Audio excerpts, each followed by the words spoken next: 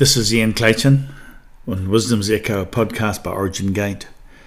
Picking up where I left off in the last session, as we engage with our spirit being and begin to unlock the full measure of what's going on inside of us there, and as a spirit being begin to entangle ourselves within the function of our physical body, we can begin to get preeminence over our physical form, where I actually believe completely that it helps to unlock our brain, our physical brain, where it says, let this mind be in you, which is in Christ Jesus. And the framework of that mind is not just the thinking of the heart, of the mind, of the body, but actually the physical brain structure of Yahweh himself being formed in our physical body so that our brain begins to get physically unlocked. I'm just going to go on a bit of a rabbit trail in this bit of a session here. One of the components I think that we have always been told is that my thoughts are not like God's thoughts, and his thoughts are continually higher than my thoughts. And David was saying that from a fallen perspective, but from a resurrected perspective in Christ. Of course, we have more than what they could have ever had in the Old Testament, where the Old Testament or the Old Covenant is the footstool for everything that we accomplish as a believer today. If we allow the mind of Yahweh to be formed in us, then the measure of Yahweh's thoughts becomes our thoughts. We can think like he thinks. Our brain can begin to store, record functional neuron processes and store memory trees the same way as Yahweh stores them and creates them within his own being. And one of the fascinating things I find in here is this is found, of course, in Romans 8, which is where we've been reading off in the last 4 or 5 sessions we're doing. Likewise the Spirit makes intercession, helps our infirmity, blah. And he that searches, this is verse 27, he that searches the hearts knows what is in the mind of the Spirit, because he makes intercession for the saints according to the will of Yahweh. So he that searches the hearts knows what is in the mind of the Spirit. Now that is such an interesting description of something that I don't think any of us have really gone down the pathway of beginning to understand the measure of what that scripture is saying. So he that searches the hearts. So let's just talk about this first. So he that searches, which is the Holy Spirit. It's the Holy Spirit who searches your heart. Why? The question to really be asking the word and to hold before Yahweh is, why does the Spirit search the hearts? And the reason he searches the heart isn't to find iniquity.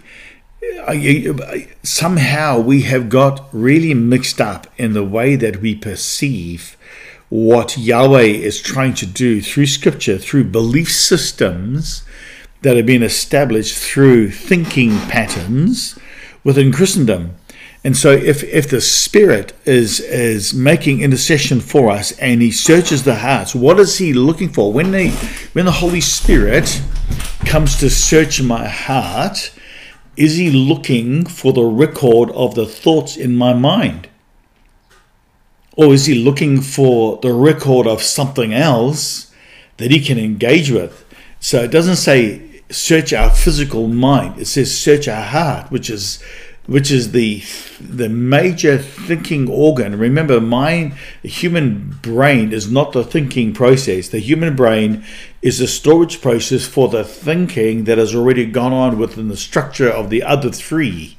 So really your brain is the center of the way that we put things together in a cognitive way to be able to frame the substance of this physical world around us so that we can produce a memory record of everything that we've currently done. But when the Holy Spirit is searching our hearts, he is not looking for the way we think. What he's looking for is the light emanations, the cardiognostic emanations of your heart, where the frequency of the light of who you are truly on the inside begins to get manifested within the cellular system of your heart, where our heart becomes the thinking organ of the nature of who we are. If the Holy Spirit has possessed my body, intercellularly, living in every single cell of my physical body, and Christ is being formed in me, then my body has the capacity to come into complete alignment with the will of Yahweh, to be able to frame the heart and allow the heart to think thoughts that are in light. You know, the word says, think on these things which are holy, acceptable, and pure in the sight of Yahweh. One of the things that I found very, very predominant with a lot of what goes on is that we get confused between the record storage device of our brain and the heart thinking organ of our physical body. When our heart thinking organ begins to engage in cellular thinking, where the origins of it are based around scripture, based within the context of the life of our Father himself, then the Holy Spirit begins to get something to arc with. Remember, where two agree on earth concerning anything in heaven, there the will of my Father is done. So in that agreement process, where your spirit being and your heart thought life connected to your spirit being begins to emanate in the right light, then the Holy Spirit, who is already an emanation within the structure of our physical body, will be able to act together. Because remember, only that which likes Yahweh will sit himself on. Anything that does not look like Yahweh will not position himself in there.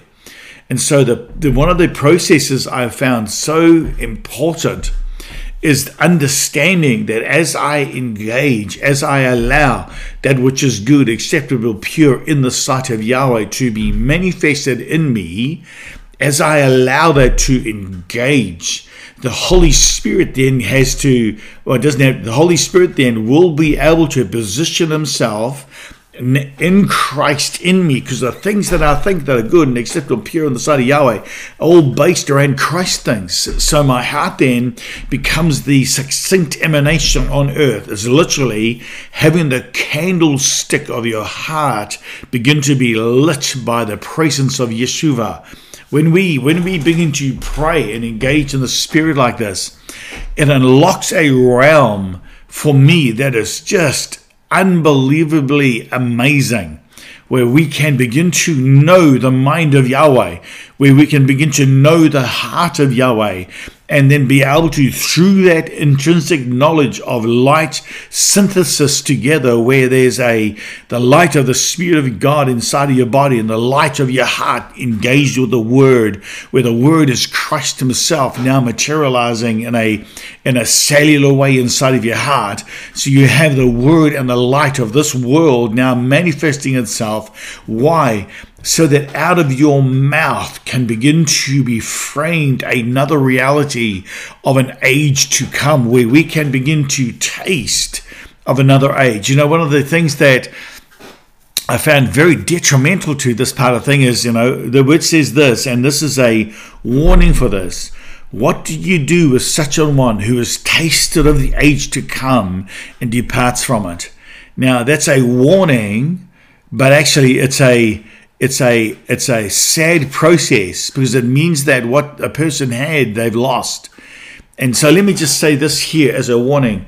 Don't start this process unless you are going to persist with it.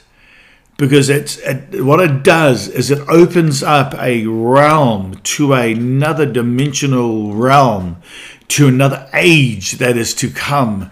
And we can begin to be participators with Yahweh in that age, in this physical life today. It opens the door, the function of the two, your spirit being and your heart, kardinalistic knowledge, arcing with the Holy Spirit on the outside. So you as a spirit being then can enter through the gate of your heart, through the two pillars, the gate of your heart and the gate of your body. So you as a spirit being begin to go through those two gates and begin to engage with the presence of Yahweh that sits on the other side, revealing the complete nature of what we are going to become. The unfolding of all of this is so vital for you and I to continue moving with Yahweh in process, unlocking the redemptive capacity that Yahweh is now instigating within your physical body. Remember, it's about the covenant of adoption, whereby the body, soul, spirit come into full salvation. The salvation of our body being revealed in what we are going to begin to unfold here. So remember in verse 23, it talks there about the redemption of our body, to wit the redemption, waiting for the adoption, to wit the redemption of our body. And of course, we are really on sessions on this, but it's this process of unlocking, arcing together with these two things in us, revealing the complete nature of our Father, manifesting through what we are going to be doing, the completion of all of this. I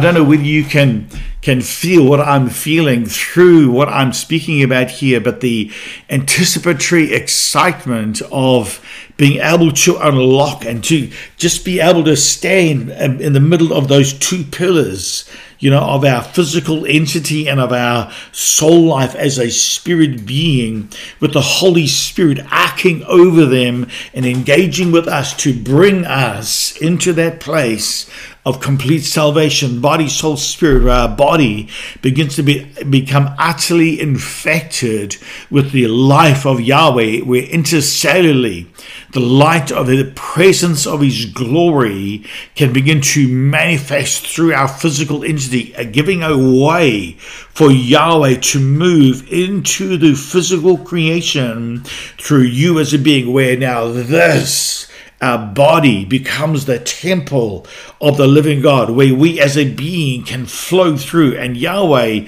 then becomes the platform for our administration as a priest of Yahweh within creation. As we pray in the Spirit and engage in this process, the movement of the cellular system of body, its complete alignment with the record of who Yahweh is, bringing us into that capacity to be able to engage and unlock and see Yahweh manifest, and then from that position being able to mediate into creation everything that He is wanting us to do.